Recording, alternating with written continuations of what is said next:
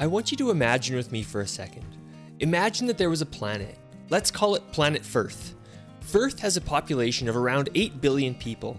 Now on Planet Firth, there were some people getting sick. Now, of these roughly 8 billion people, there's all sorts of people. There's sick people, there's healthy people, old people, young people, different nationalities, different health history, and more. You have 8 billion unique people. Now, imagine that as people started to get sick, you start to notice some patterns. People who are young and otherwise healthy aren't really affected by it. In fact, most of the people who have it don't even know that they have this sickness. When children get sick, if they're otherwise healthy, they tend to breeze through it.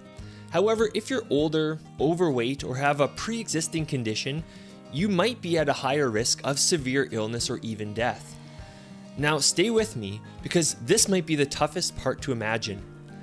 Now, imagine that those who were in charge came out and said that no matter how old you are, no matter how healthy you are, regardless of your previous health history, it doesn't matter if you are pregnant, if you are a senior, if you are a child, you need to take our treatment. That would be crazy, right? See, when it comes to your health, there is no one-size-fits-all solution, and anyone who doesn't understand this shouldn't be making decisions for the health of others. You are a unique individual, and your approach to your health should be individualized. While there are some principles, such as calories and progressive overload, that will apply to all people, how you manipulate those will change depending on where you are and where you want to be. Now, let's take this from a hypothetical, highly unbelievable scenario, and let's zoom in on you. You see, I can't say that you should do workout X or that everyone should do exercise Y, because you might not be able to do the workout or you might not enjoy that specific exercise.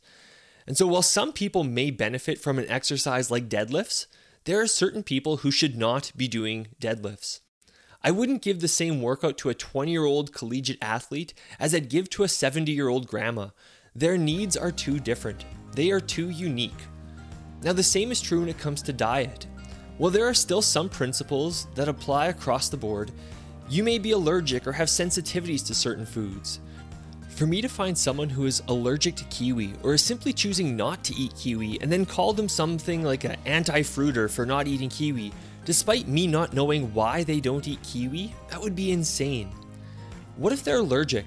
What if they had a family member who choked on a kiwi and died?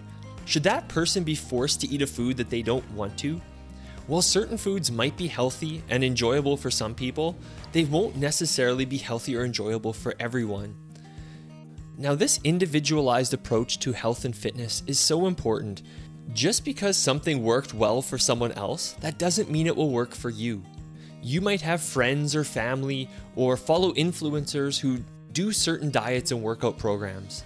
Now, while those programs have led to positive changes and you think that you may benefit from it too, you need to remember that it might not.